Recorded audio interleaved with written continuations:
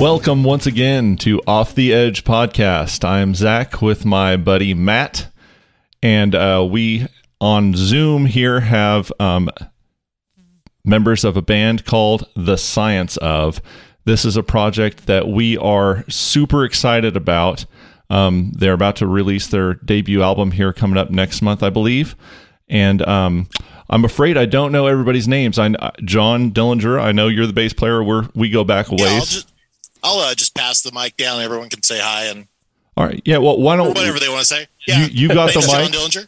You've got the mic. Why don't you? Well, yeah. Tell us your name and what you do in the band, and kind of give us a rundown. Who's your daddy and what does he do? Yeah, my name is Lucas O'Doherty. I do the drums and production for the band.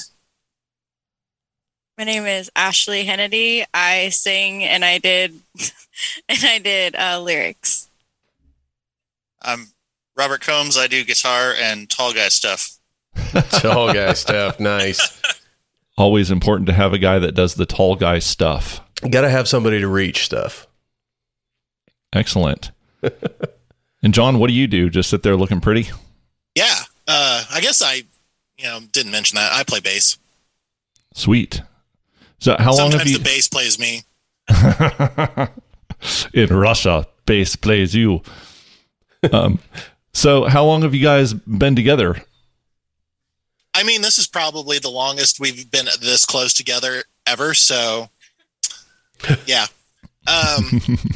No, this little pet project, I guess, probably started between you guys initially, and then I moved down to the Southwest Missouri last year about this time, and I said, "Hey, Rob, I'm moving down to this area. Like, you know any band?" And he's like, "Actually," and so it kind of started there, and then catastrophe happened. Of course, COVID, but that's not the only one. And I could let Rob talk about what kind of delayed everything getting started. You know, there's one huge benefit to being a bass player is that there's always a band needing one. This is true. Well, take it away, Rob. Give us the lowdown. Okay, so me and Lucas were talking about starting a band for quite a while. And then John messaged me right around the time we were getting serious about starting it. And then I damn near cut my thumb off. Ooh. And that set us back a few months. And then around the time that got better, COVID hit. And at some point I just decided, well, screw it. I'm getting a home studio set up and I'm just going to send some demos to these guys, see what happens. And they started sending tracks back and it just absolutely blew it out of the water. So just kind of worked out. Yeah, I'll add to that. I slowed down the process too, because around the time we were starting to track, I went and broke my shoulder like an idiot. So that slowed us down even more. So, I mean, it's been a long year of doing this project. So it's awesome to see it finally come to fruition. Please, both of you tell me that you have a good story to go with these accidents. Washing dishes. Oh. I just tripped and fell off my porch. Okay. So, those are that's what a battered husband sounds like. Yeah, those are like that's a cry for help. Old man problems, I feel like. I can relate.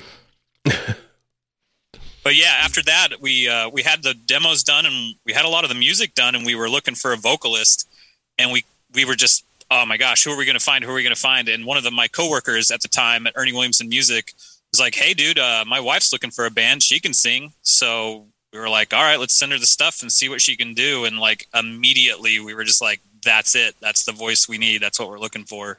That's awesome. So, it's awesome when things come together like that. Yeah, kismet. John, when he actually reached out to me and told me about your project, and John, I've known you. We're not like people that keep in touch all the time. We're not like super close, but I always feel like when we talk, we do get together, it's like a long lost brother, and we just pick up wherever we left off last time we talked, and it's just very natural and stuff. So it was kind of one of those situations, and I was just like so excited, one, for John to be in a serious project moving forward, because I know he's an awesome bass player and a hell of a guy. But then he I was lucky enough that he sent me one of your tracks, and I'm not sure if it's the final mixed version, but It's not. it's not. Well, it was of a quality that was high enough, at least, that I was blown away when I heard it, and definitely was vibing on it. And I was struck immediately out of the gate, just like you said you guys were, when I heard the vocals. Threw me for a loop in the greatest way. So, and I so apologize. What's your name, singer? Ashley. Ashley. I wanted to say that as I was like, I think it's Ashley, but I'm going to mess it Well, up. it doesn't help. I said call her Jennifer. Well, Ashley, what could you tell us? Kind of. Well, one, how did you get started singing? If you've been in any projects in the past, let us know about that. And then, what was your feeling, kind of getting involved with these guys? Yeah, so I've just kind of been singing my whole life. I think I started singing at I don't know, old people events when I was 3. And then I got into voice lessons very briefly and decided that I despised it because they tried to make me sing like an opera singer and I wanted to sing like this. So I just said, absolutely not.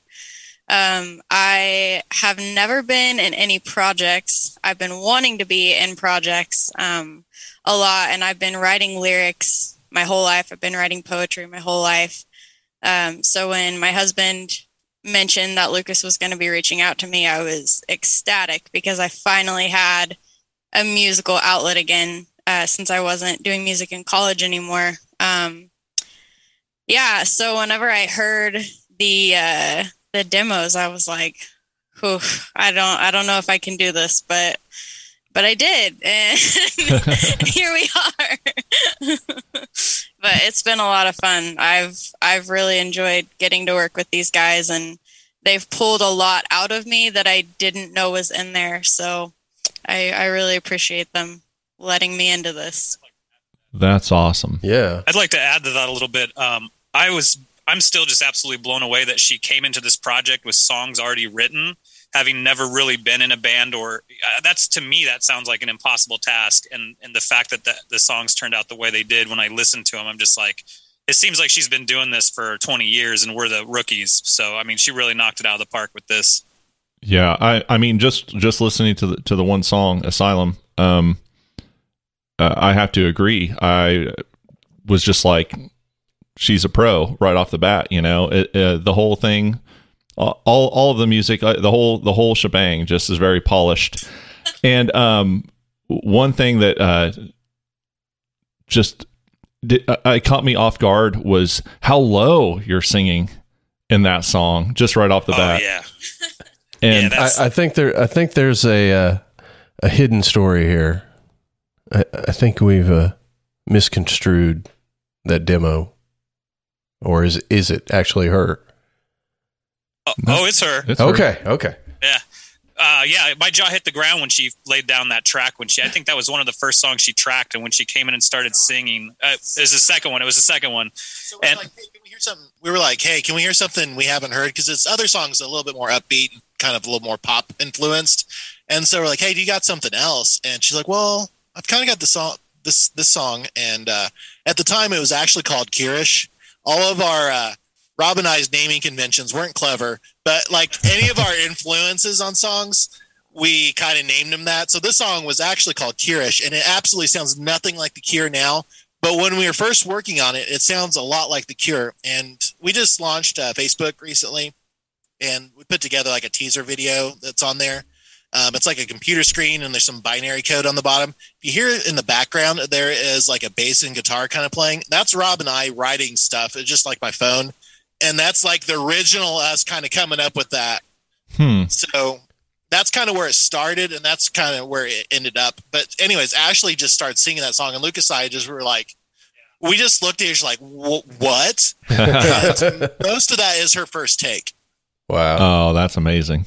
It was funny because so we did all of this over Dropbox because of COVID. So I was just sending them like crappy cell phone recordings of me singing over the demo tracks that they had already put together. So I had only sent them, I think, like 2. And the first day I came in, I was like terrified because I had never like recorded anything. And I was like, they're going to make fun of me because I'm going to be so bad at this. And that's when we did the first one. I think it was Part of Me was the first one we did. And then, like John said, they asked for something new. And I was like, okay, I'm gonna start out pretty low on this one. And I do not think they were expecting that at all. Yeah, it's surprising in such a good way. Sense of melody. I mean, it's just all of it. This is, like you said, John, that this was kind of a Cure vibe to start out with.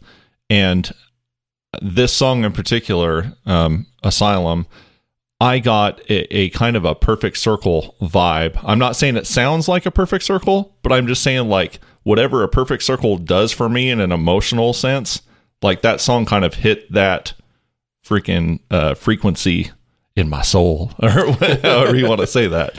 I don't know. It's very original. I don't want to try to say that it sounds like another band. It really doesn't. But for me, it just it puts me in that kind of a mood, I guess. Don't you love it when people describe your music? Right. Yeah. It's like, I actually like that. I prefer that to trying to describe it myself, you know? Yeah. It's hard to describe your own music. I've always equated that as like you're trying to describe your scent to somebody. You know, you don't smell yourself. You don't know what you smell like really ever. Right. Other people do, but you know, it's so like when someone's like, what's your music like? It's like, you know, I just kind of give it the alternative rock, indie rock tag, something generic, and then let them decide and fight over the sub tagging themselves. Cause like the subgenres are just, it seems like they're kind of endless these days. So yeah, they're horrible. So Lucas, you got the mic. Why don't you tell us kind of like your musical history? Where like, what are you bringing into this band? Where did you get started? John has told me that you do a lot of streaming also, kind of. Yeah. So my, I played guitar like my whole life, probably since I was a little kid.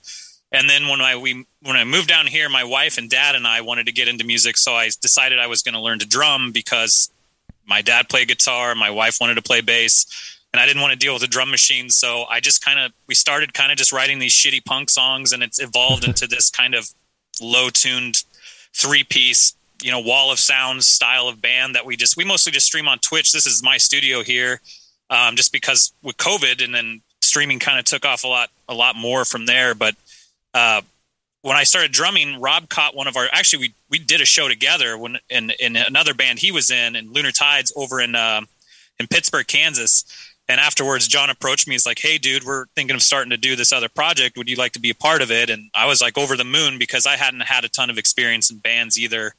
And I like the technical side of it and whatnot. So I was like, yeah, I think I can bring a lot to the table. And that was a fun project for a couple of years. And then once it kind of went its separate ways, you know, that's when me and Rob were kind of like, hey, I kind of want to keep playing music with you, dude. You're fun to play with. And he was like, yeah, we should figure something out. And that's kind of this, where it connects to that other story of the last year, just basically putting this together and doing all that stuff. So, you know, I totally remember Lunar Tides, and now I'm like making the connections. Like, man, these guys look familiar.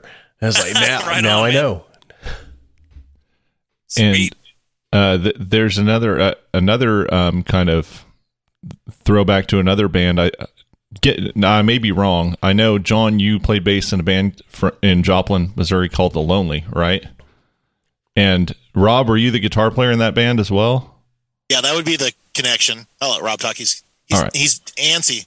I was one of the guitar players. That was a too many cooks in the kitchen type of band. A revolving door. Yeah, I was comfortable in my role of, this song's already done. Let me add this layer to it, you know. Oh, all right. So I remember back that's where we met. So. I was living in Pittsburgh at the time that The Lonely was active, and that band really stuck out to me as a unique sound, especially in the local scene with the industrial elements to the music. And I really enjoyed that band a lot, honestly. When John said that, you know, you guys were getting back together, I was like, oh, oh, this could be magical here. So, Rob, like, aside from that band, we sound nothing like that, but right? No, I want to make that clear. If you're familiar with The Lonely, this is not the same kind of vibe. But why don't you give us kind of a rundown of where your musical journey started and where you've kind of come from? Okay. Well, I started playing guitar when I was like 11 and a half, 12, because I wanted to be the next John Bon Jovi. That's Bon John Baloney. No, sincerely. No, I saw one of his music videos and I was like, well, that looks like fun. If I have to pick a career, that guy looks like he's having fun. I'm going to do that. And my first real band, I guess, would have been The Lonely. And when that kind of fell apart, I stayed with that same group of people for a couple of projects and did a couple punk bands here and there, took a little bit of a hiatus, and then I think, I was in a punk band when me and Lucas played together, and I was like, I've just been in a lot of projects where I was the back burner musician, and I feel like with this project, Lucas kind of encouraged me to step up to the plate and start writing songs, which I hadn't done in a very long time. So it's really nice to see these, I guess, B-side songs come to the light of day. And it's like, oh, these sound like they were in my head. And I didn't even remotely tell anybody what to do. So nice. I don't know. It's been very organic and effortless, and just everybody's been so great. There's been no weird band drama and people acting like children like I've experienced yet. It's been really nice. I don't know. So sounds like a solid start. Yeah, it sounds like that's what you always hope for. It's signs that we expect great things from you because everything's firing on all cylinders, I guess. Way to put it. Very much so. I've had to refrain from bringing new ideas to the table until these ideas actually are out there. So yeah. Matt has the problem with that too. Yeah. I also put a whole bunch of irons in the fire, so I always have something pulling me one way or another. Right now it's programming lights, so that sucks. Yeah. But worth it. But totally worth it. Totally worth it. So what how many songs do you guys actively have now that you're planning on leaking out here and there? I think. Wait, how many are on the album, or how many are we leaking? Well, how many are going to be on the album? Well, if you count the intro, I think it's 8. It's 8. If you don't count the intro, it's 7. But I mean, like the way digital platforms work now, even if you want it to kind of tie in, I like to break off the intro just so if someone wants to listen to that specific song. So it's technically part of the first track, but it's also its own thing. So I guess that we'll just go with 7 to be safe. Yeah, makes sense. We kind of tossed this idea back and forth on one of a previous podcasts of, kind of the model right now is releasing a single at a time, and a lot of the new stuff. I've heard that. Yeah, a lot of the new stuff that we're writing intros and outros, kind of with the idea of an album, but also with the idea of a live show to keep things moving, so you don't have dead air, kind of treat it like TV or radio and always have something on there. But, then you could do single versions where you cut that stuff off, you have a definite start and definite end. And then, you can put the album out in its entirety later on, but also thought to hammer home the experience, the one song flowing into the next song and stuff like that, is also release the album as one track. Oh, yeah. So if it's like 45 minutes, it's just one track, it's still shorter than Dope Smoker by Sleep. Yeah. That's a long song, but yeah, that's an interesting concept. And with digital platforms, you can kind of do that. You can release it all broken up. You could probably put it as one all playthrough. I don't think we've really discussed that, but I'm kind of leaving some of that distribution stuff up to these guys. Since I did the backbone of the production, it's kind of nice. Everyone's kind of taking the wheel, so to speak, on some of the stuff. So I don't feel like I'm overloaded. I don't think Rob or John or Ashley feel like they're overloaded with anything. So it's been nice. The divide and conquer strategy is always a way to go, for sure. Yeah, for sure. Yeah, John, we got everyone else's backstory. Why don't you kind of give us yours, man? Okay.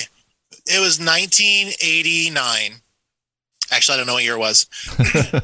But I don't know if you guys remember this really bad Vietnam drama show on TV. It might have been CBS. It could have been ABC. I don't remember. No, it was called Tour of Duty.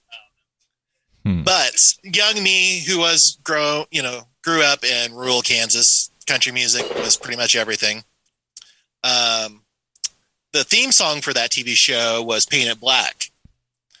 And young me, however old I was, 8 or 9, just blown away with that. So I'm like, all right, I'm going to learn this song. And so I got this really crappy beat up garage sale guitar. And I just tried to learn that until my fingers bled. Of course, I was unsuccessful, and I'm sure I had undiagnosed ADD, so I gave up. But I always, from that young age, loved rock music and wanted to get into it. And so kind of later on in my teen years, I got hooked up with some guys in high school, and I ended up meeting Casey Starrett, Nathan Conley, those guys, and we started a band, and we ended up opening for Blood Red Moon at some house party. And I don't even know if you remember that, Zach, or not, but we played 4 songs. I do remember that. It was horrible. Jason Manderscheid was going to sing for us, but he literally never did sing. No offense to him. I mean, we're just young kids. We didn't know what we were doing, but we were in the same boat, man. we were horrible. But I mean, it was a good time. Had fun. But yeah, and then met you in college, and I made that connection. I'm like, oh, you're in Blood Red Moon, and then I ended up getting hooked up with guys in the ICC Blue Note band, Donnie Fuqua and Steve Graham, and we did that little quick one-off with the guy we met from Seattle. What was it called? Pastor of Muppets. Yeah. Yeah, with Blood Red Moon, you guys played with us at Neota Shea at the Armory, didn't you? Yes. Pastor of Muppets. Yeah. Love it. The guy from Seattle, Jeff Lorien, was in a band called Coffin Break, and they're kind of a mid-level band in the 90s in the grunge scene. I remember him telling me that he opened for Pearl Jam at some point, which was and he cool. Totally did. Actually, a little while back, I was at the Rock and Roll Hall of Fame Museum in Cleveland, and there on the wall, next to the Nirvana stuff, is Coffin Break stuff. I'm like, it just hits home, that connection. Even in little small town Kansas, we have that connection to bigger things, and it's just kind of exciting. Oh yeah. But we have played Corners of Bellevue with Donnie Fuqua, Steve Graham, and Mike. And then that was kind of just getting to the point where it wasn't, I don't know if it wasn't working anymore, or I don't know, the Lonely needed a bass player, and I was super excited with what they were doing. And so I ended up joining with them, and I moved up to Lawrence, and then I hooked up with this guy called, his name's Jeff. And we did this band called Jeffer. And we, Scrappy's Attic. We heard a few weeks ago that you were in the Cattywampus band for about 5 minutes, maybe before they were even named that. Yeah, we were just kind of working on covers and stuff, but it was just driving from Lawrence down to Independence was just kind of a stretch for me to do, but it worked out for them, and it worked out for me because I had some fun in Scrappy's Attic because I joined up with them for a while, and. Yeah, that's where I'm at. And these guys are laughing at me. I'm laughing at her. Oh, you're laughing at her. That was my quick, abbreviated music background. Well, that's cool. And, with all those different experiences, then you can come together and form Voltron in this project, The Science of. So, all right, the band is called The Science Of, and I think that, John, we've talked on the phone, and you told me that there's some, maybe in a loose way, there's kind of like a science-y theme kind of going on. What is that about? Where did the name come from? Wait a second. We need to address the elephant in the room. Oh, okay. You actually talked on the phone? Yes. Yeah, we didn't text. We talked. We talked on the phone. What is that like? The only reason I Sometimes- answered is because it was John. Yeah, oh, thanks, man. I have no idea actually how we came to the conclusion of The Science Of. We were going to be called The After Party for a while, and then we found out there's way too many bands called that. Yeah. Lucas has the answer for The Science Of. So yeah, like you said, we were going to call it the After Party because we thought it'd be super cool, like to do this album cover, where there's just like people kind of passed out on an old Polaroid, and like, we just thought that was just kind of neat looking. Mm-hmm. Obviously, the band name doesn't reflect the song or lyrics at all because there's just such a organic process in how we've written it. But we started just throwing ideas around, and like, I don't know, Rob suggested The Science Of, and I thought that was kind of clever because you can drop an album title every time, and it almost plays off the word that whatever you decide to title the album. So the debut album, we had talked about titling it Everything, and so the band name is The Science Of and the album is Everything, and we just thought it was kind of clever. But like lyrically and musically, it has nothing to do with science whatsoever. It all comes from Ashley's mind and her inner darkness, because some of the lyrics are pretty dark. I tell you what, though, taking that album cover concept that you just talked about for the After Party and putting The Science Of over the top of that still works. Yeah, that's true. Yeah. We're still trying to figure out artwork last minute, so we're kind of under the gun. I'm actually talking to an artist right now just to feel them out, if they're worth the money, to see if they can do a design that we've kind of talked about. So I haven't heard back yet, but we'll see. We'll see what we end up with. Right on. Well, Ashley, I would love to hear from you, kind of where your inspiration for the lyrics comes from. Lucas mentioned that they're pretty dark. Therapy. Do you just have a Vanta Black soul, or is this like a cathartic kind of thing? Like taking, like I really like aggressive music and dark music, and I feel like for me, it's like taking things that are weighing me down and negative in my life, and then like taking that energy and doing something positive with it. Turning that frown upside down. Yeah. So, I want to get, where's your mentality with the lyrics? Where does that come from? What's your inspiration on that? Yeah, so pretty much just my screwed up mind. The therapy joke was not necessarily a joke. I probably should be in it, but I'm not. So this is actually like a really therapeutic way to get a lot of that stuff out. And like growing up in the Bible Belt, like there's some stuff you just can't talk about, like outwardly, So it's, I don't know, this was just a really nice way to get some of that stuff out that I am not able to talk about often. And then you put a pretty melody to it and it almost sounds normal. That's a true story. Yeah, but I think our first single and the one that we're doing a video to is called Monster. That one, so my backyard is a cemetery, and I was laying in bed one night and I was like playing this track on loop, like trying to figure out what to write to it, and I just had this like scene in my head of like somebody's inner demons like physically chasing them through a cemetery, and that's how it was born. So nice. Yeah. I like that. That's very evocative. Yeah. I'm just like, now you got like pictures running through my head. I'm Right, like, I'm right. sitting here just getting lost in the imagery that Yeah. goes along with that. I'm like, wow. That's good. That's good. Well, that's cool. I can't wait to hear that song. Well, and now I want to see a video, like you're saying. So Yeah. We're actually filming it Sunday. nice. Lynn Y'all and dressing up Caldwell as from- monsters? I don't know. Lennon Caldwell from Caldwell Media, he does a lot of videos and stuff for local bands, and he's got some ideas in mind.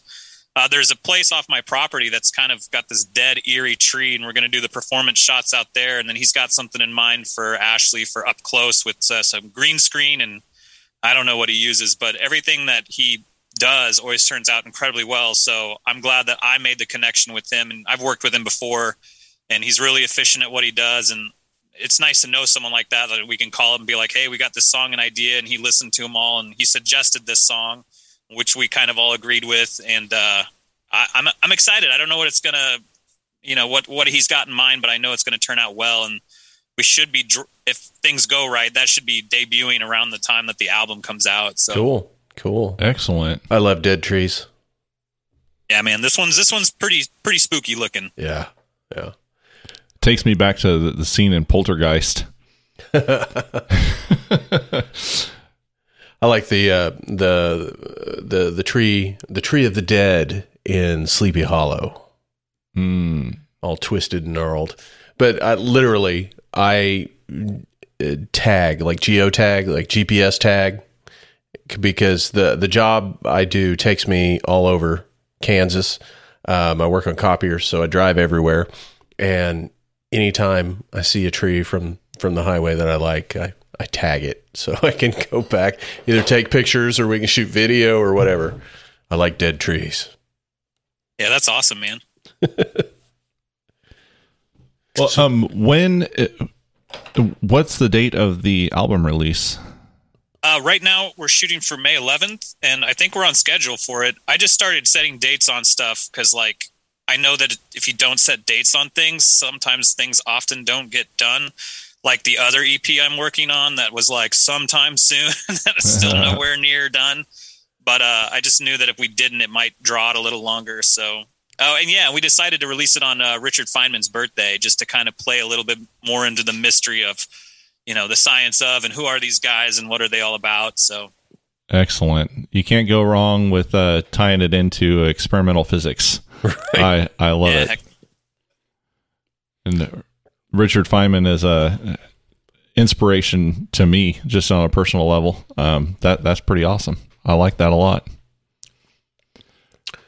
Well, you look for the original dates, and you can't make Pi Day, you can't make May the 4th. So you just find the next thing. The next thing that hasn't been used already. Right. Yeah.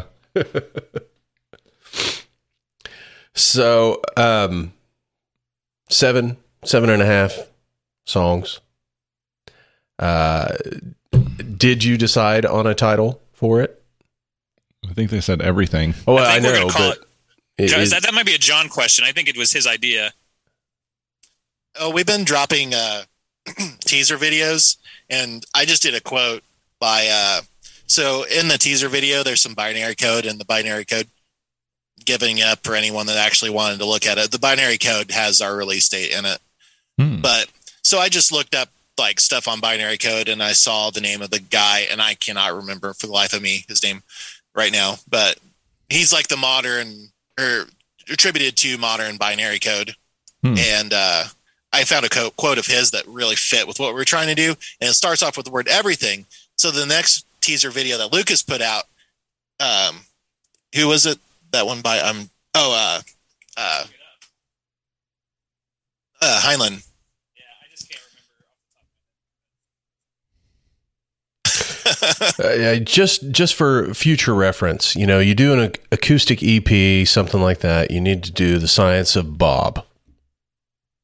The Science of Bob? The Science of Bob. Yeah, so the first quote was, everything is theoretically impossible until it is done. And then the second one was by Robert Heinlein. Everything is theoretically impossible until it is done. Oh, no, sorry. That's what I just said. Okay, thanks.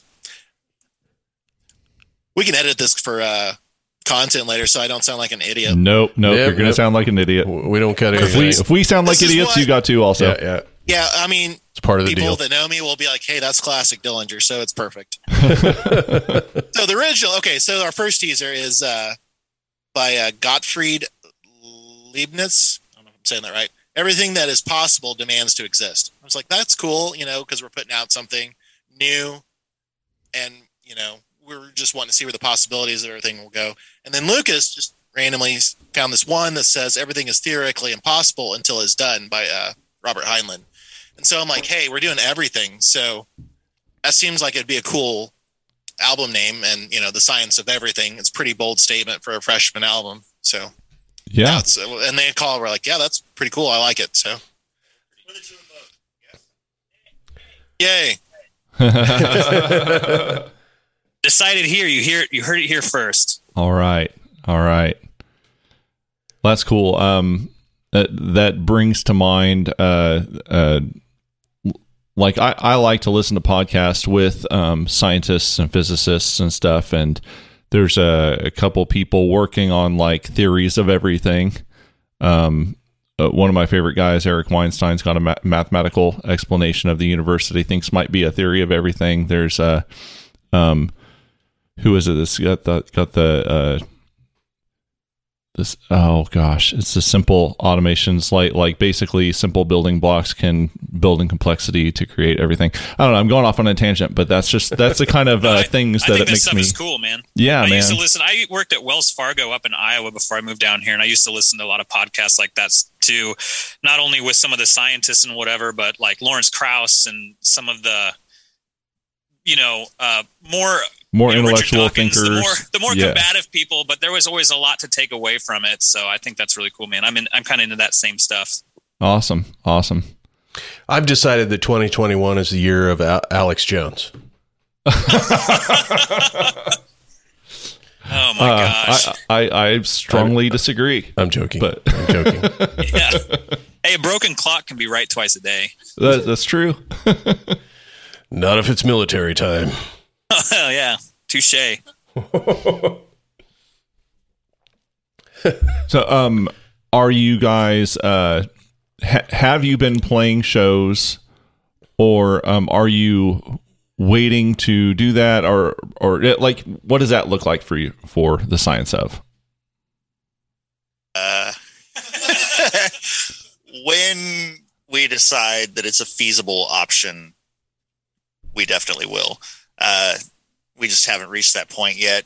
We're definitely going to do streaming for sure. I think we're going to start with that and kind of take off from there. We want to avoid the typical local band thing. You start out, 10 of your friends show up, you play 10 more shows, and it's the same 10 friends at that show. Want to get our name out there first a little bit and just build some hype, put some feelers out there, just see what happens. Cool. When you guys do stream, be sure to let us know, and we will, kick out that signal, trying to let all our followers know to check that out when that goes down. Just based on the little bit that I've heard of you guys, I think anyone that follows us, it would be well worth their time to check you out, because they're going to enjoy it. So I'm going to be honest. I'm excited to hear us, because we've only actually heard ourselves in the box. We have never actually sat together and played a song yet. Right. This is probably the longest we've been together, other than maybe a couple times when we all came in when she was doing some tracking. So I'm excited to get to. I like Lucas and Ashley here. I'm going to be honest, I hardly know. So like I'm getting to learn more about them right now, and it's pretty cool. Yeah, the first practice is going to be fun, just to hear everything, in real time for the first time. I'm sure I'll get the tingles and the feelies. Yeah, I've been playing the album playthrough and prepping for this music video. Like, I go through it maybe once or twice a day, and then I spend a little extra time on the song we're shooting the video for Sunday, because I've got to hit it note for note, pretty much, especially if he wants to line up the video and us not look like we're really bad at what we do. So I think once we start playing, it'll be really easy. And in fact, I think in the next couple of weeks, we're going to start the initial rehearsals and stuff. And then once we get all that down, I imagine we'll start exploring songwriting as a group for the first time, which will be really exciting to see, because I don't know where it's going to go from here, how it's going to change, or, the ebb and flow of a lot of minds working together versus guys like Rob over here writing the parts sending them to John. And like when I tracked my drum parts, they sent me all these ideas. I didn't even listen to the songs until I pulled them up for my session. And most of my drum takes are just kind of off the cuff, playing, improving all the way through on all the takes that are on the record. So they turned out pretty good. Yeah. Nice. As a person that shoots music videos, I can't thank you enough for practicing welcome, to the man. recorded track. Yeah, it's rough. The best piece of advice I can give, especially if you guys are tracking your own stuff, is, take your final version and just drop the click with it. So any breaks, anything like that, you have your count ins, all that stuff. I've worked with several people that play to a click, but the drummers like to go into the fills hot, and so they come out one click short. They I don't know just what you're talking about, man. And so, I just got done chopping up a whole bunch of takes because I had to shift by one click. You know what I mean? For sure. It would have made all the difference in the world to just have the recorded track with the click that they could follow. Because they later on, just the individual drum track, they got off. They had to play to the recorded track because nobody else was playing. So there were a couple of times where they got off, but because they had the recorded track in their ear, they got back on. Mm-hmm. Instead of losing that beat, they just picked it up and went on. So kudos. Yeah, I've got this track loaded because it starts with guitars. So, for the precision of the guitar note and the attack and the transient to line up for Rob, he's going to have that 8-count click, and the click will be, I've thought ahead finally, and I feel good about it because this song that we're tracking for, it also has a spot where all the instruments drop out, 2 spots, and she's singing and I'm doing like these drum fills, and they have to be spot on or they're going to look real bad. So right. Yeah. Well, look, we can work a lot of magic, but the less we have to work, the happier we are. And I feel your pain, like on practicing, like the studio recorded version of the song. I tend to improvise fills when I play, and probably don't do everything exactly 100% the same, like anytime I play a song. So yeah, spending that time to practice before shooting is definitely well worth it.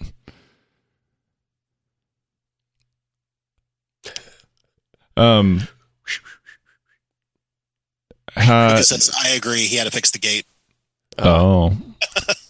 He's doing sound man stuff over here. Sound guy stuff never stops. Nice. I understand. How do you, John, you got the mic. How do you approach that stuff? Are you, do you plan it all out, or do you kind of like let it rip and see what comes out? More improvisational kind of style? How did you approach writing your parts for these songs? Gonna be honest, I watch a lot of Rick Beato, What Makes a Song Great, and when I was trying to like come up with parts, I'm like, if Rick Beato was reviewing our song, what would stand out here? And he would be like, let's check this part out. So I kind of try to apply what little bit of music theory I could remember from ICC and try to do some, not root note type things. Yes. Was coming up with parts. So I guess that would be kind of like my thoughts behind stuff. But sometimes you got to dig in and do the root notes, especially, give room and space for the vocals to do their thing, not crowd them out. Right. Yeah.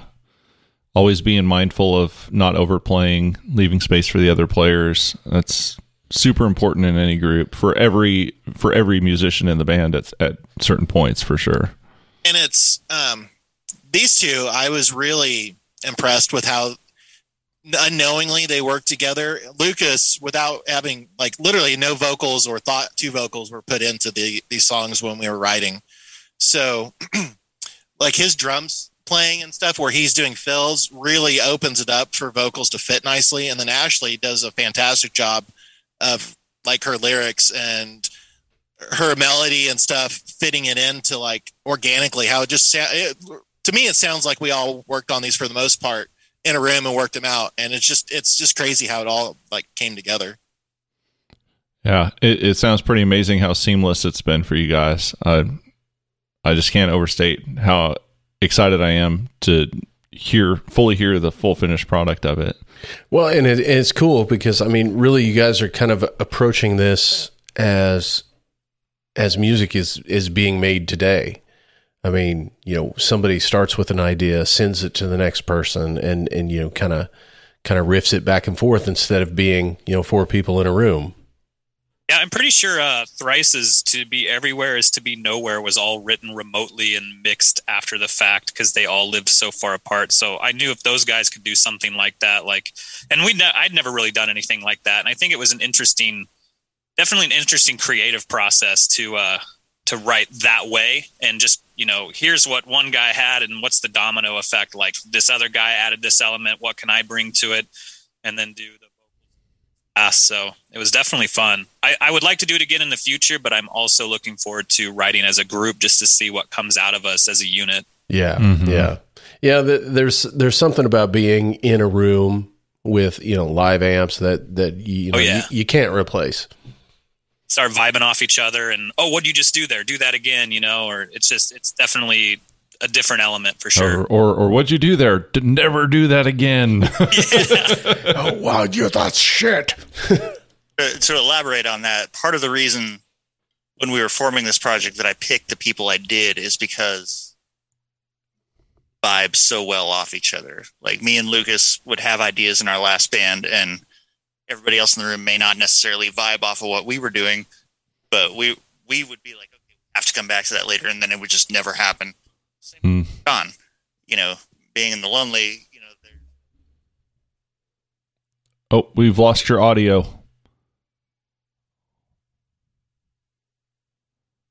Hello? You're back. Okay.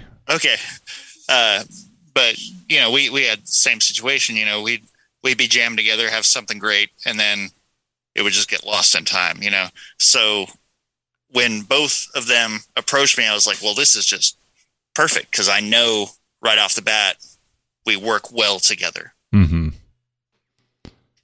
That foundation so I'm very much is looking forward to collaborating more in a room in the future. excellent. Well, and I think that will bring new things that you know, you don't find. I mean, even with the stuff that you've created individually, put together, I think when you get it into the room, you'll be like, "Oh man, I wish I would have thought of that." You know, Yeah, where it's just absolutely. something new happens. You know, we've definitely run into that. We've laid down tracks, and then as we play them, the songs even evolve further. And now it's like we play some songs live, and it's pretty different. It's a pretty different experience from the recorded version. And I actually think that's really cool when bands do that, though. You get your album version, and the album version's great, and then you get the live version of that band, and it's, you know, there's a couple bands that I like where they'll play a song completely different, and that's totally okay, because of all, I'm surprised to hear it, but it still does, you know, this different version still does the song justice, so I think that's cool when people do that. Well, yeah. You think of those bands out there that have played the same shit for 20 years. It's like, let's rewrite this song. You know what I mean? You got to keep it interesting to play and for you to get into it and everything. But then there's that fine line because you got those diehards out there. It's like, you sons of bitches, you didn't play that song. There was a hi-hat double tap right in there and it's gone. What are you doing? Asylum, he does a bell hit on the ride that both him and I were like, oh, that's awesome. So you always have to do that. That's one of those things, like, if you don't do that live, that dude out in the audience is just going to be like, where's my ride bell hit? Yeah. Yeah, there are definitely going to be signature things in the songs that stand out. That's like, oh, I'm going to have to do that every time. Yeah. Well, and it's usually those things that you're like, I'm going to have to do that every time. I don't know. I always feel that way about something. I'm like that was perfect. I don't need to change that. Like I made that part was perfect. And, I'm going to cherish that for the rest of the time we play that song. Like that's kind of the way I feel about those. That's I don't know. There's a lot to be said for the live experience being a unique experience, or being its own thing separate from the recorded versions. Right. You know, that's kind of one of the things that we teeter back and forth on as we incorporate more and more tracks. We play more and more to the click. You know, we sync lights, different things like that. Doing that, we kind of sacrifice some spontaneity. But the argument against tracks being like losing feel or different things like that. I think if you're passionate about what you're playing, you're going to get the feel regardless. And believe me, as a drummer, I'm not a human metronome. Like, we're going to wiggle on that click a little bit here and there. It's going to speed up and slow down a little bit. As long as you don't do it on the video, damn it. Yeah, right. And so I might speak to that, and this was an intentional thing on me. Asylum, if you hear the bass, it's just a smidge behind the click, and I did that on purpose, just to give it that human element and to make it slightly uncomfortable, because the song is uncomfortable. Yeah, man, that's like, I'm not a huge country music fan or anything, but I do love me some Willie Nelson, and you always hear people say that about the way he sings, that he's like waits to the last possible moment to fit in his lyrics, to fit that in without it being just grotesquely off. But it gives it that real human quality, I guess, and it's kind of a signature thing. Well, and you know, an exaggerated version of that is the band Cake. Yeah. The way he sings. It's like he's always half a beat off on everything he sings. But it's entirely intentional, and I love that band. I do too. Like totally not like aggressive or metalish or anything, but I love that band. Yeah. I think it's cool to hear more of the human element, especially like, now don't get me wrong, I love modern metal, and I love just how tight and articulate it is.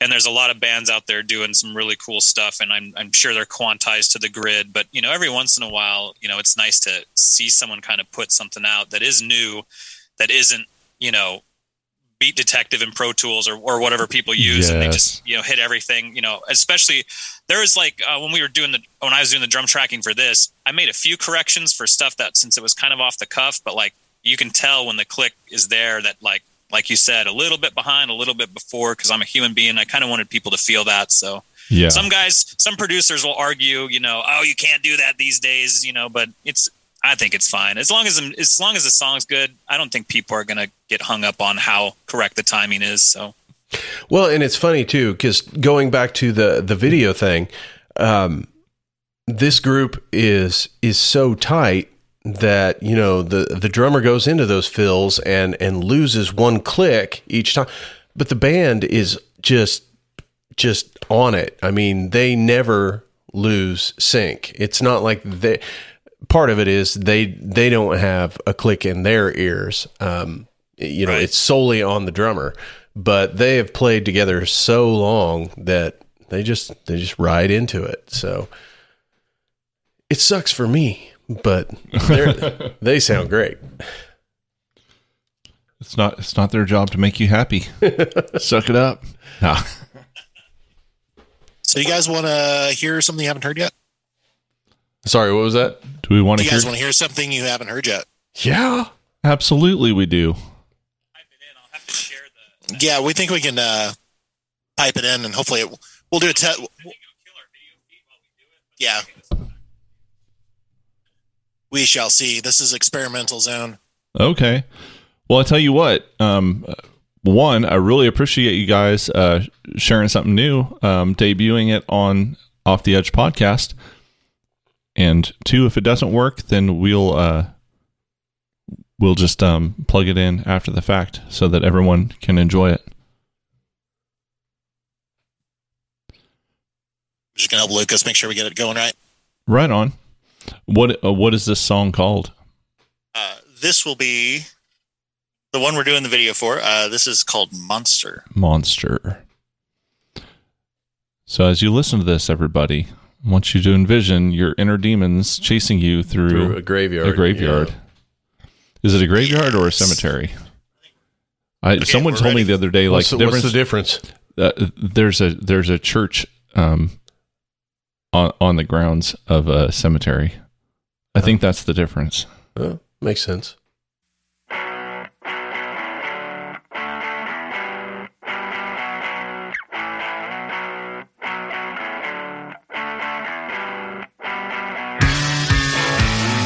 Beneath the cover of nightfall, the wind pushes me forward, broke by spirits of my transgressions. I'm haunted by my own soul.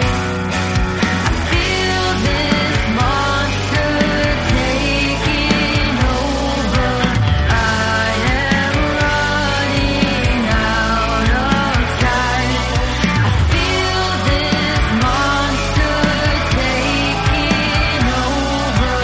I am running out of time.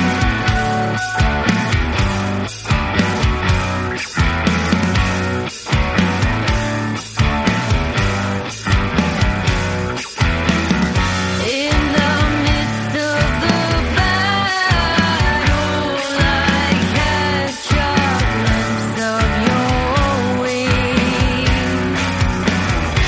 I beg you to take away the darkness that's living inside of me. I feel this monster taking over. I am running out of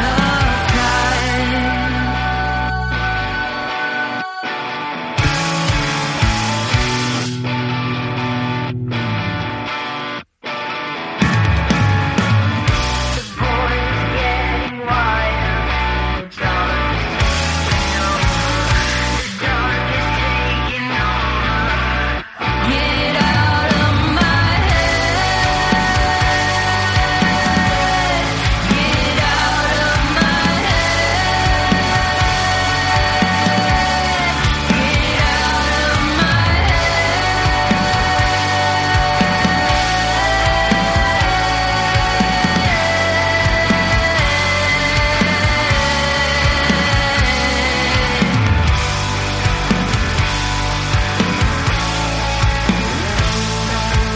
Feel this monster taking over. Oh God, what have I become? I feel this monster taking over. Oh God, what have I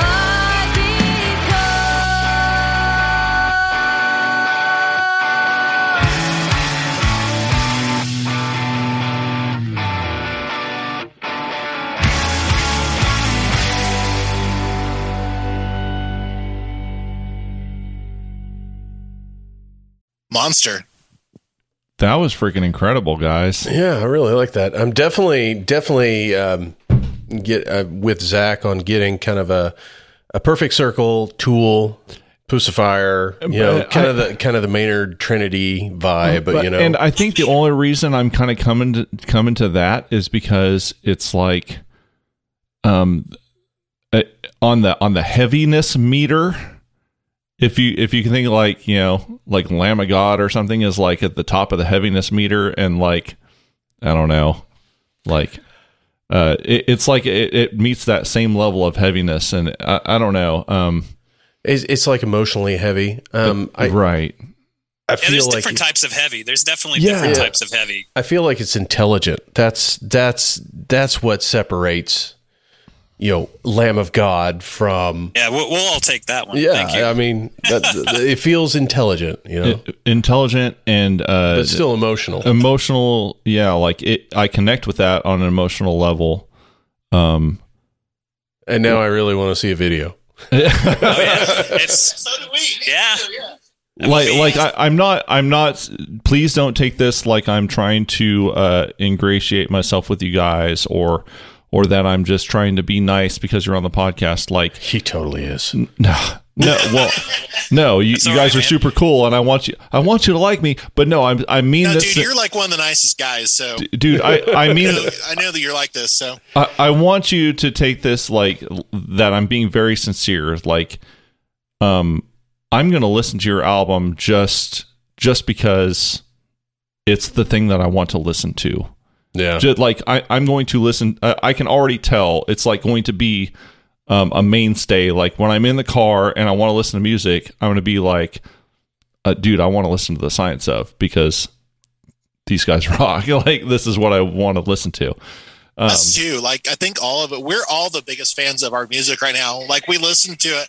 We listen to it all the time because we're just like, dude, who is this band? This isn't us. I like am so self-critical of like stuff that I've done in the past that I'm just like, it's okay. I never really go back and listen to it, but I can put this on in the car. I've, having done the production behind it, I get to hear it all the time. And I'm just like, I just never get tired of it. And there are little elements that I had Ashley do with some of her backing tracks that like I hear again for the first time. And I'm like, oh, that was clever. Like, I hope people pick up on that stuff. So, just listening to that the first time, besides just the overwhelming feel of it, just from a musician critique standpoint or whatever, the background vocals are amazing. They're really, really good. Is that all Ashley, or are you guys chipping in on that? yeah, that's all Ashley. I kind of helped her with some of the arrangements, and John came up with some ideas, but yeah, that's all her voice. I definitely would disagree with that. I think a lot of it was like a lot of collaboration with the backing vocals. In fact, a lot of the songs I wrote like the main melody, and then I intentionally did not come up with a lot of ideas for backing vocals and then like just the little things to put in the pockets because I knew that John specifically is kick ass at coming up with ideas for that kind of stuff. And it was so much fun getting to hear their ideas of what would sound cool behind everything. So. Yeah, it really, really works well. Like it stands out.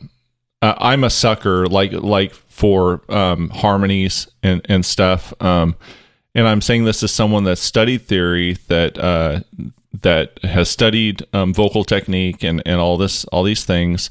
But I love rock bands. Like one of my favorites back in the day was Alice in Chains because they always had vocal harmonies. And I'm a sucker for that. And you guys, I love you for that. Like that scratches the itch that I need and like what I'm listening to. So that begs the question, who's doing the harmonies when you go live? That we were literally just saying that we don't know how we're going to do that live. But I'm really excited for you to hear the song She, which is the first song after the intro, because I think the harmonies on that are probably my favorite, just the way that they're like interwoven within the melody and then it kind of meshes with the melody and then breaks out again. Mm-hmm. So I think you'll enjoy those. Well, look, we're not stopping you. I honestly think live we probably aren't going to need some of the backing harmonies because I feel like we'll have that edge enough with the energy and the music, and I just feel like Ashley's voice on its own carries quite a bit and there's a lot of power there. Sure. Yes. Sure. Guys, once they get more comfortable with the music, might try it. I do backing harmonies for my other band as a drummer, which I don't like to do, but it's possible. So we'll just kind of see. But that kind of harkens back to there's the Science of album version, and then there's the Science of live version, and it's okay to have those two different versions of yourself. Absolutely. That's awesome. Well, I just want to thank you very much for sharing that with us. I don't think you've shared that anywhere else before now, have you? No. Well, man, Nope, we you're the feel first. very privileged. So Hell thank yeah. you. That's Hell amazing. yeah. So what are we drinking, John? No problem. it's what Rob brought us. Little Helper, Mother's Brewing Company, Springfield, Missouri. Oh, well, all right. We'll have to add it to our list. It's pretty good. Little Midwest Helper. Coast India Pale Ale. You know, an IPA. All right. I've come to find that I actually like IPAs, so I'll definitely have to Yeah, try I it. can't get him on board with stouts or ambers, but he'll get down with some IPAs. So I'm. You know what? I'll Well, you drink like it. If you these. put it in front of me, I'll drink it. I just might complain about it. As a craft beer connoisseur, I give this a thumbs up. Right on. We'll check it out then. That's good. At the risk of kind of getting into the weeds here a little bit, I'm all the 2 songs now that I've heard from you guys. I'm super impressed by the production on it. With John, your bass tone is outstanding. The guitar tones are outstanding. The drums sound amazing. I'm really curious, like what kind of gear you guys are using. I know that this probably won't be interesting for everybody, but man, I got to think there's some gearheads out there like me. Like I love this stuff. So Off the Edge podcast presents a rig rundown. I see an Ampeg cab back there. Hey, we will nerd out about this stuff all day. Hell All yeah. Since I'll start since I have the mic. So with Scrappy's Attic, I was doing a lot of we actually never released stuff, and I think any musician can, when you're doing your own stuff, and I'm going to attribute this to Lucas, his steadfastness and just getting stuff done. Anyone that's ever tried to mix their own stuff can easily fall into the rabbit hole of never being happy with it and keep chasing, Yeah. and you can't find the sound. And so I had some gear with Scrappy's Attic, and we recorded some stuff, and there's a few things that I think I'm somewhat proud of, but it just never got to where we wanted to release it. So I ended up selling all that stuff when I moved down to Springfield. And I'm like, well, I still want to have something so I can record my own ideas. So I got it's an Audient IP14 or ID14 interface. It's a smaller little guy, but it's got really good preamps in it, and the line in on it is supposed to be amazing. So I got that guy, and I was like, wow, this thing is just awesome.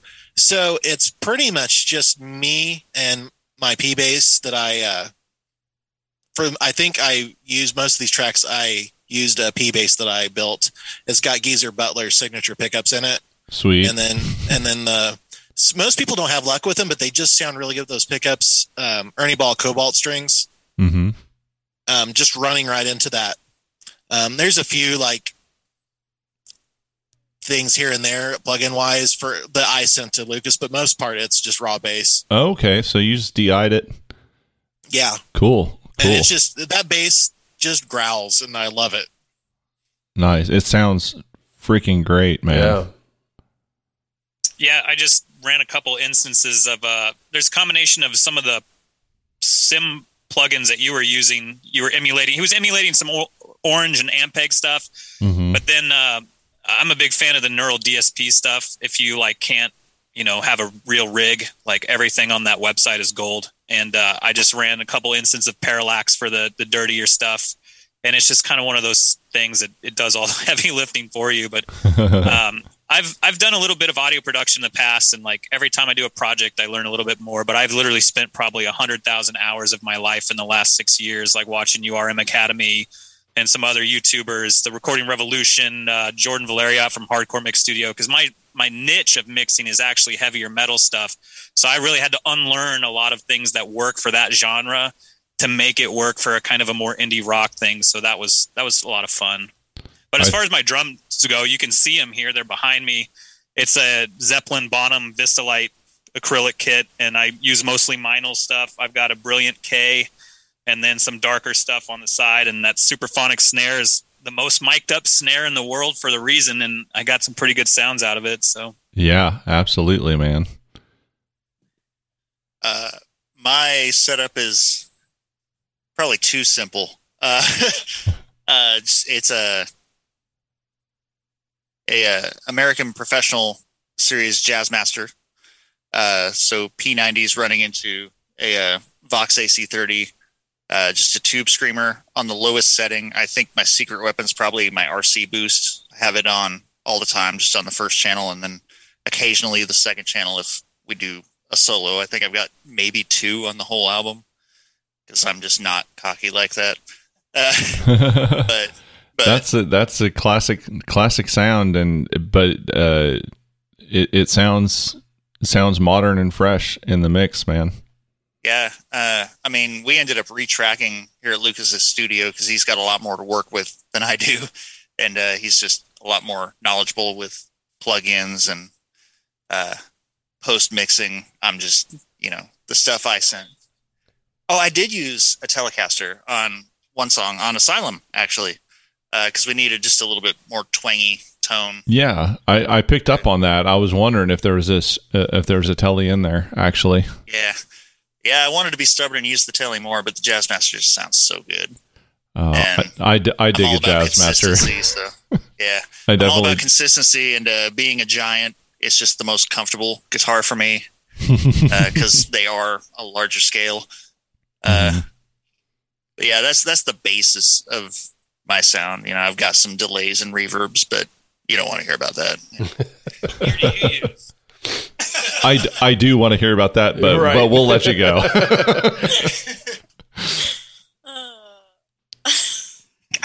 As far as Ashley's vocals, we just used a Thriller mic. I figured if it was good enough for Michael Jackson's Thriller for his vocals, popped on the SM7B, just took the filter off, had her stand basically right where I'm sitting, and she just sang all the lines right here. So, all right, well, yeah, you took the pop filter off and yeah. There's a pop filter on it, but I took the filter off the actual SM7. It's got the foam covering. Yes, that's what I'm saying. So I took that off, but then I put a pop filter in front of it. And yeah, she basically, I'm pretty sure all the lyrics on there were almost all one take as well, too. So, wow. The vocals in the mix really stand out front. And that's good to hear. No, it's nice when people are talking nice about a mix you've done because it's nerve wracking, when you release it to the world. But what I had her do, actually, I had her dry run sing it 2 or 3 times because she's got a deceivingly powerful voice, and I don't have like an analog compressor or anything. I do everything in the box, just through my interface, which is a first gen 18i20, and that's what everything went through. And so then I'd get an idea of what her waveform looks like, and I'd ride the preamp when she'd get to the heavy spots. So I was, it's almost like manually compressing it myself. And this way, and with the extra takes too, if there was something that got past me, I could just kind of comp it down and, kind of the basic thing everyone does with vocals, I think, now these days. So, yeah, well, it really feels like she's right there in the room with you. Like when you listen to it, like we're listening to it with headphones. It feels like she's whispering in my ear. You know what I mean? It's really well done. Like, I like it. It's going to be a hit with the ASMR crowd, Yes, yeah, I know, right? This is totally different genre than what you guys are doing, but one of my favorite bands, and people that listen to this podcast are sick of me talking about it, I'm sure, and Quentin too, because we're both freaks for Typo Negative. And it's like you can hear when he takes breaths and all that stuff. It's that similar kind of mix aesthetic, I guess. It's funny you say that about the breaths. I remember when we did some of the vocals, Ashley was like, I don't really like the breath sound and whatever. So I took it out initially, and I found myself kind of missing that.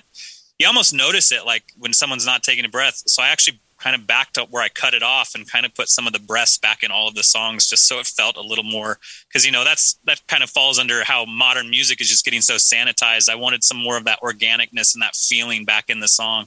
Yeah, it works. It really, really does. I'm very impressed with one, just the technical ability to mix it down that way, your competence in that regard, but just your sensibility all across the board, all of you. Of leaving those little things in, those little humanizing characteristics of the music. It really, most people aren't going to give you credit to realize that those were conscious decisions, but it really does add a lot to the feel of the music. Thank you, man. That's some pretty cool words. Well, it seems like it's the science of, Yeah. I'm just here for the puns. Don't want none. Actually mentioned earlier a song called She. And I might talk about that because it turned out really awesome too. Yeah. When we were writing it, so initially when Rob got better where he could play again, I drove because I live in Springfield, and so I drive over to his house, and over here in Joplin, and so we had some ideas. We were shooting back and forth to each other, and there's this one song that he sent me. And he was just like, I don't know that it's really anything, but here it is. And so I'm like, that's the one I latched onto. Like, dude, this song's awesome and it's going to be cool. So I'm like, hey, let's work on this. And so it got the title of First Song. And so that's what its working title was First Song. So we worked on it back and forth, and it's probably, I think of all of them, it probably is the closest to your original idea. But I don't know. It's a really cool song. I could see it being a title track, like for some awesome superhero or Buffy the Vampire Slayer-esque type TV show. Like, it's that kind of cool song. But we kind of got it done. This is, again, prior to Ashley coming in. So we kind of got it structured and done and finished up. And I'm like, that song needs an intro. Like, because it starts right off. And I'm like, that song needs an intro.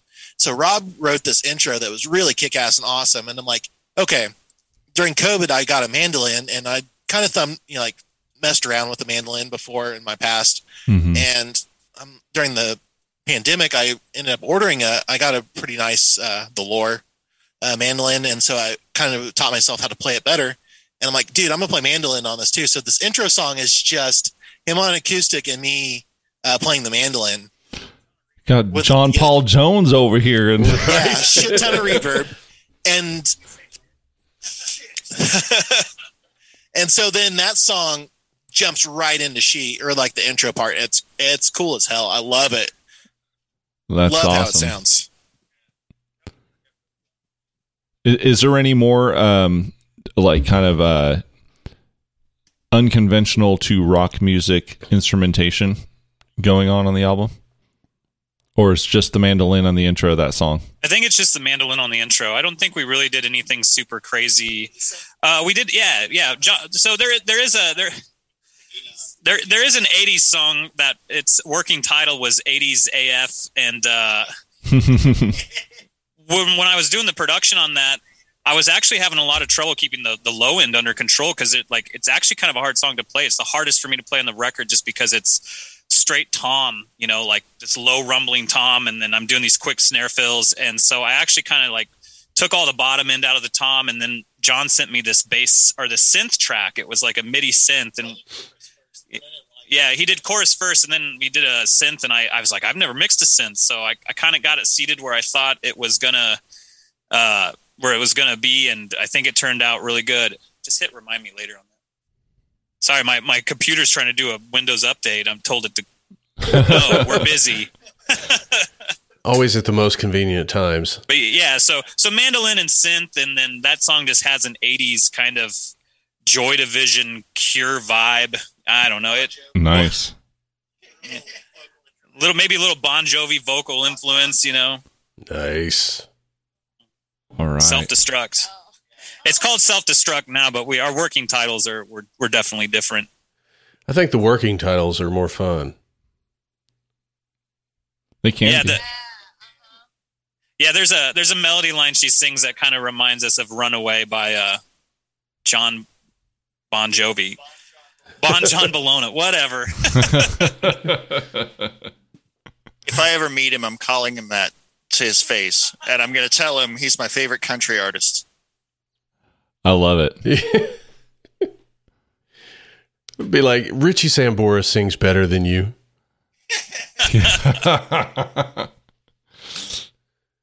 Kind of does. He really does. That band should be called Sambora, damn it. No. Right?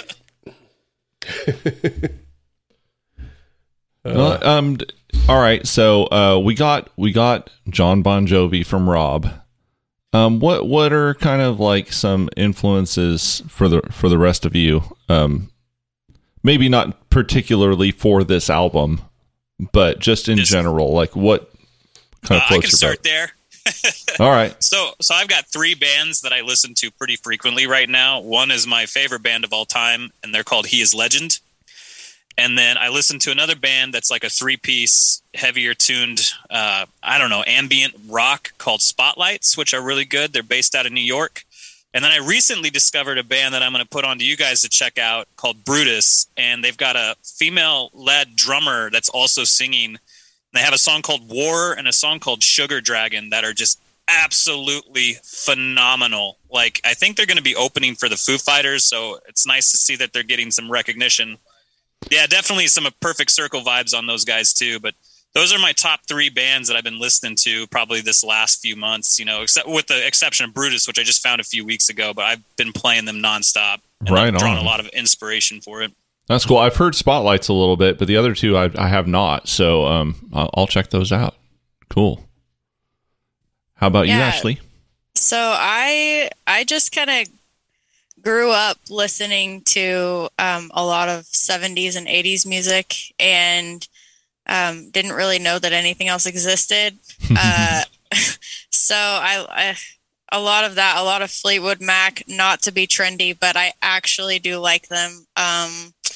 And Bonnie Raitt. And then once I got older, I really just like to listen to and try and mimic like powerful people, because I feel like it expands my range. So I sing along a lot with like Demi Lovato. I think she is super, I mean, I know she's incredibly famous, but I think vocally she's very underrated. People don't really appreciate what she does enough.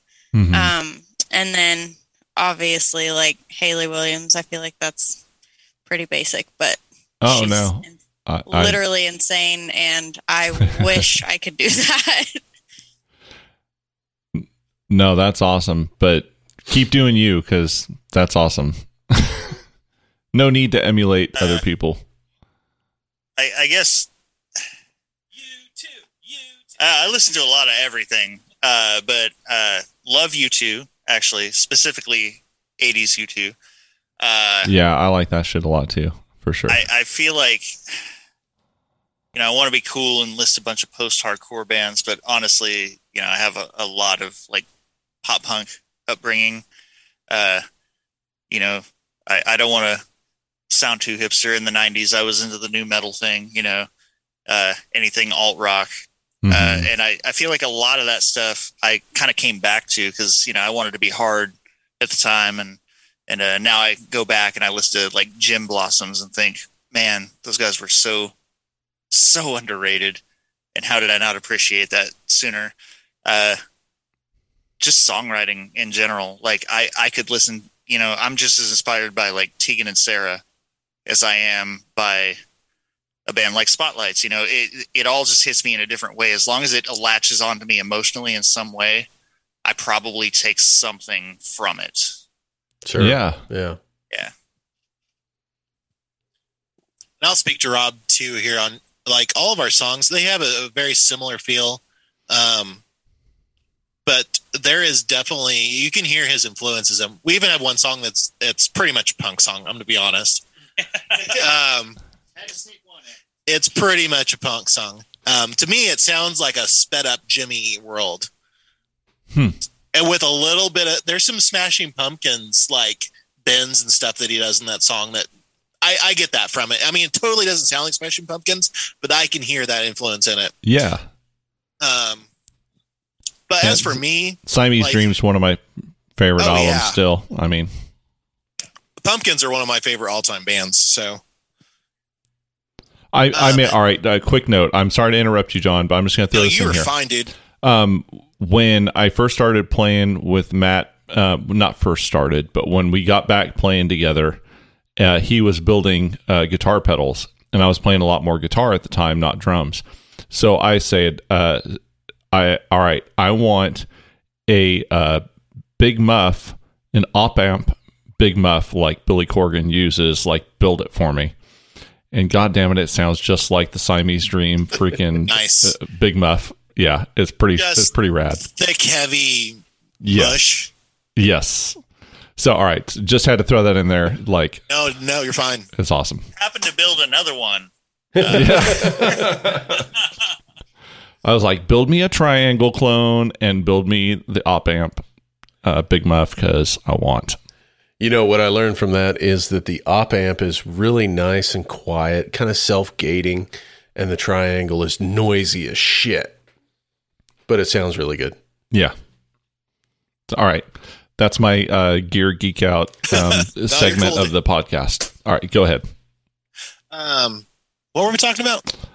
Oh, influences. Nice. Sorry, I went on a tangent. No, like, I don't know, band influences versus like, in terms of like bassists I look up to, of course, Geezer Butler is like probably one of my favorite bass players of all time. Him and I have the same birthday, so I feel like it's kismet. One of the few tweets I've gotten back from a celebrity when I built that P bass, I tweeted at him like, "Hey, dude," or like, "Hey, man, I've got your signature pickups in this. It sounds amazing." And he tweeted back to me, and I felt like I'm on top of the world right now because Geezer Butler of Black Sabbath just tweeted back at me. Like, it's like he knows I exist. He knows I exist, and this is amazing. Right. No, in terms of more modern-ish bass players, I love Mikey Shoes from Queens of the Stone Age. Yeah. He's like a big influence of mine. Queens of the Stone Age themselves I really love them, and I like a lot of their stuff that's not as mainstream. It's just kind of a little bit out there, but I think they're some brilliant songwriters.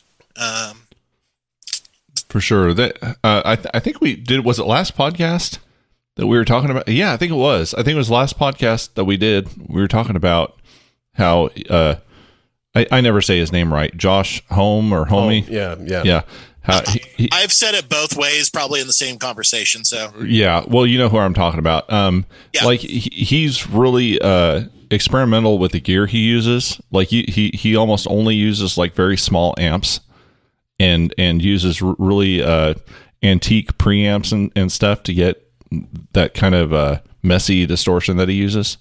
I really dig the experimental nature of how he approaches playing guitar. I don't know.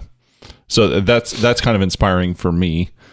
Talking about Queens of the Stone Age. So, but in terms of like recent stuff, I guess I've been back in the 80s hardcore in the last year or so. Like Orchestral Maneuvers in the Night, of course, The Cure, The Cars. Yeah, like, I don't know, like sweet 80s new wave post-punk stuff I've just been really absorbing a lot of. So Joy Division. Mm-hmm. You know, I kind of New Order, yeah. I kind of side with Rob growing up. There was a lot of really Bon Jovi kind of pulled me in. You know, before that it was you know, Duran Duran, stuff like that, which Duran Duran's still one of my top all-time bands. Absolutely. Yeah. And so, you know, then of course I was born in 75, so the 80s were my heyday. So I got into, you know, then followed Poison, Motley Crue, you know, all the hair metal and different stuff like that. And what I find nowadays, you know, they always talk about when you hit high school, that's when you find the music that defines you. I tend to find that now, as opposed to the hair metal, I spend way more time going back to the 80s pop. You know, your Duran Duran, your Joy Division, your Drexy's Midnight Riders, you know, all that, all the classics, Aha, you know, and I can't get enough of it. I love it. Oh, I'm the same. Like, I did the hair metal thing, and then at some point I just grew out of it and looked back at all the new wave and the post-punk movement, and it's like, man, how did I not notice that sooner? It was so good. Yeah. Yeah, I mean, I always liked it then, but you know, it was that teenage angst where you just progressively get heavier and heavier and heavier, you know. Oh yeah. You know, it was like Pantera, but then at the same time, Nirvana was hitting the scene. So it was like those two poles. But again, those were... Grey Southern Trendkill was my first like heavy album. I got it for Christmas one year, and That's a pretty good intro. Oh yeah, I didn't realize my stereo was like cranked all the way up, and I just put it in, and that opening track just like blew my face off. And my dad comes in the room, he's like, "What the hell is that?" I was like, "You bought it for me? I don't know." That's what a real Texas rattlesnake sounds like.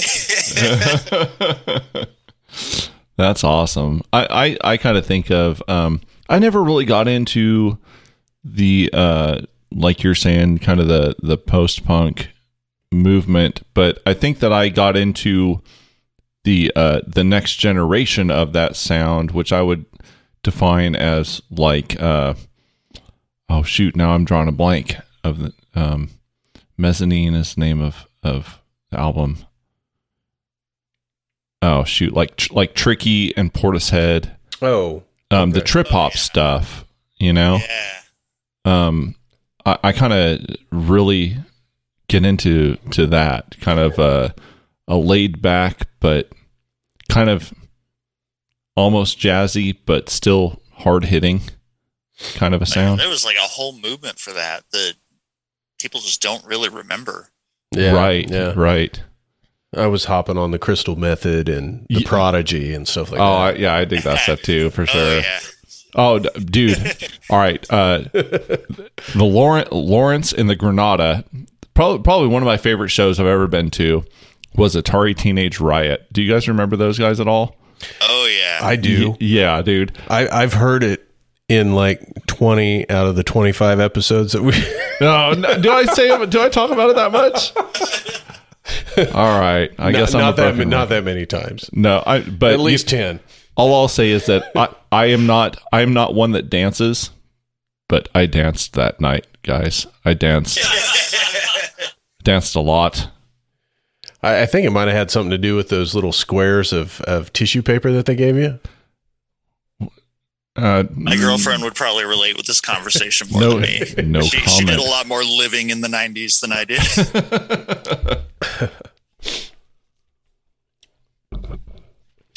So, you talked like you're going to start with some live streams. Do you guys kind of have a timetable of when we can expect the first live stream? Once we feel confident to start streaming, I've got all the equipment and I think everything ready to go. I think our first rehearsal is going to be without Ashley, just so I can get because I don't have a PA in here. Everything's sent out of audio sends to a personal headphone amplifier. I give anyone the mix that they want.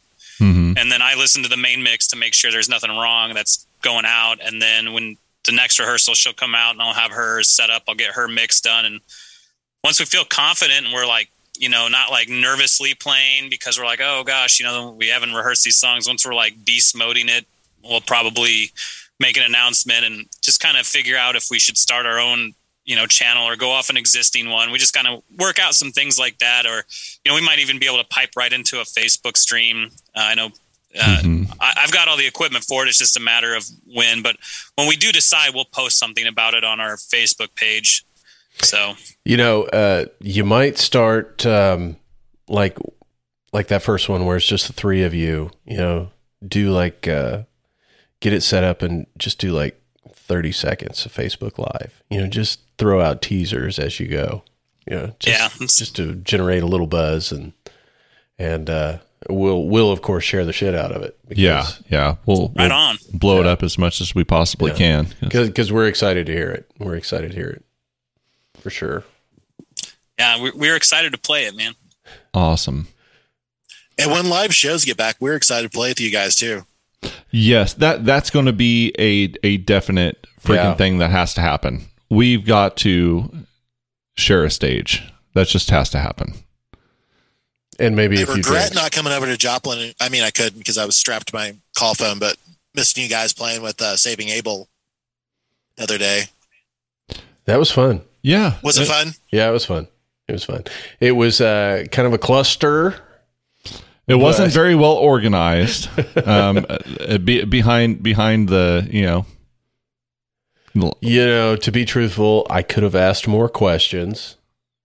Live and learn. I thought that would have been, relative information that people would give out. But you know what? That was a successful gig. Like we went up and played. We were direct support for the band. We were right before Saving Abel went up, and we got off the stage, and I think we spent a good 45 minutes just signing autographs. Like we felt like rock stars for a little bit. It was, to be honest, like we kept asking people, "Are you sure you want us?" Yeah, like are you looking for us? Are you like really? But people were really into it. I think we made a lot of new fans. It was definitely a good show. That's good. Yeah. It was fun. That's good that, local music, the people will come out even earlier. That I know that can be discouraging, like even for a national act, like coming out, like being the opening band and people not being there or enthused for the opening band because they're just the local band. But that's good that this area is like supported you guys like that. Yeah, like we showed up probably an hour before the doors opened, and there were already people waiting there. Like people want music. They want live music. Yeah, they're ready that's for good. it. Yeah. And I'm super impressed. Like you guys are doing what I've always thought would be the best way to go about things. Like you are hitting the ground running. Like you are going to, when you play your first show, you are already going to have your album out. You are, going to have word out about you guys. Like people are going to be jazzed to come see the live performance. Like you have all your ducks in a row, and probably some of that is because the pandemic. Oh, sure. Probably put that in line for you guys or whatever. But man, you guys have attacked that in so the right way in my mind. So I think a lot of us we were talking like, no offense to like the newer bands coming up, but like we've all kind of cut our teeth a little bit, and we don't. And Rob talked about it earlier. We don't want to play it like on a Thursday night to like 5 of our friends. Mm-hmm. Like, I don't know. We were just trying to get it, like you said, ducks in a row. So like when we do release this thing, we can like at least have a good go at it versus. Right. You're going to hit the ground running for sure. Yeah. I think it's a good strategy. I think it's going to pay off, especially with the quality of what you guys are putting out. So, yeah, we're still like blown away with like how this turned out. Like, gonna be honest, like we had no expectation. Like when we were like Rob and I were shooting like demos back and forth. Like, I think having no expectation though, like kind of made it become the thing that it is. Yeah. Well, I mean that kind of frees you up. You don't have a plan. Right. You don't have lofty goals. You just start things to see where it goes, and like you said, everything's been real organic. So you just ride the wave, and it just happens to be a really good shit. That's right. You should put a label on the album that says 100% organic. Yeah, 100% organic. USA organic, really good shit. Really good shit. You primo shit. You put the little sticker on there that says, that like they do the album reviews, and it'll be like Off the Edge podcast, really good shit. Yeah. You can quote us on that. We're gonna put that on the Facebook page, man. When we drop the album, that's exactly that's going awesome. on there. We're gonna quote it. Awesome. Really Please shit. do. That's great. We'll give you guys a shout out. I'm putting that on my job resume. There you Yeah. Well, it'll be like the last reference that you list, Off the Edge podcast. So anybody that calls was like, yeah, man, he makes some really good shit. Yeah. Well, I tell you what, is there anything before we let you go? Is there anything that we haven't covered that you guys would like to bring up that people should know? Oh, Poop Moon. Poop Moon. Poop Moon? It's a Joplin legend that goes back years, decades, some would say. I know nothing about this. Oh, you've never heard of Poop Moon? No. We're still researching this ourselves. No, when we were doing our photo shoot, there was a random building that had graffiti on it that said Poop Moon. So we've been building local lore Okay. around the legend of Poop Moon. In a similar vein, we're from Cherryvale, Kansas, which is, town of, what is it, like 2,500 people, something like that. yeah. There's, railroad tracks bisect the town, and the train goes super freaking slow through the town. And, people graffiti sides of trains. One time I'm walking with my brother, and who is now, wasn't at the time, but is now my brother-in-law. We're walking, and we just see Hump a Chumpy. Hump a Chumpy. So it's like, I don't know what a Chumpy is, but God damn it, you got to hump it. Maybe the two are connected somehow. We'll have to look into that. Yeah, Hump a Chumpy on the Poop Moon. You know what? That's the podcast title right there. It's got to be. Yeah, it has to be. All right. Well, you guys, you said that you have started your Facebook page. I'm already following it, but why don't you throw it out there for everybody? Yeah, right now we're just on Facebook. We'll add the other stuff later, but if you just look, I think it's The Science of Band. Like if you do facebook.com/The Science of Band should take you to it, or if you just type The Science of under pages, I think it pops up there. You'll see a little kind of what is that? A helix, or not a helix, but it looks like an atom. And then you'll see our name, and then there's a group shot of us on the cover page. But that's where most of our information is going to be put out for now. And then when we get the other stuff rolling, we'll have sublinks and stuff to that. Excellent. So May 11th, the album drops. The album is everything. And I mean That's that like that's the title, and I mean that like it's everything. So yeah, it'll be on our Bandcamp, because we have started a Bandcamp. There's nothing on it yet, but it'll be there, and it'll be on every major streaming platform. So awesome. Well, I encourage everyone listening to check it out May 11th. Don't hesitate. You will. Damn it! You heard Monster. They played it for you on this podcast. You know what you're getting into. It's freaking awesome. So check it out, man. Support these guys. So I want to thank each and every one of you for taking the time out of your busy schedules to get with us this evening. I've thoroughly enjoyed our conversation. I truly hope that everything keeps going well for you guys. I wish the best for you, and I cannot wait to play with you. Yes. Yeah, we're excited. We're looking forward to the music coming back too. That's going to be exciting for everyone. Absolutely. thank you guys so much. Thank you. I wish you the best. And to everyone listening, please subscribe. Please check out The Science Of. And we'll see you next time on Off the Edge Podcast.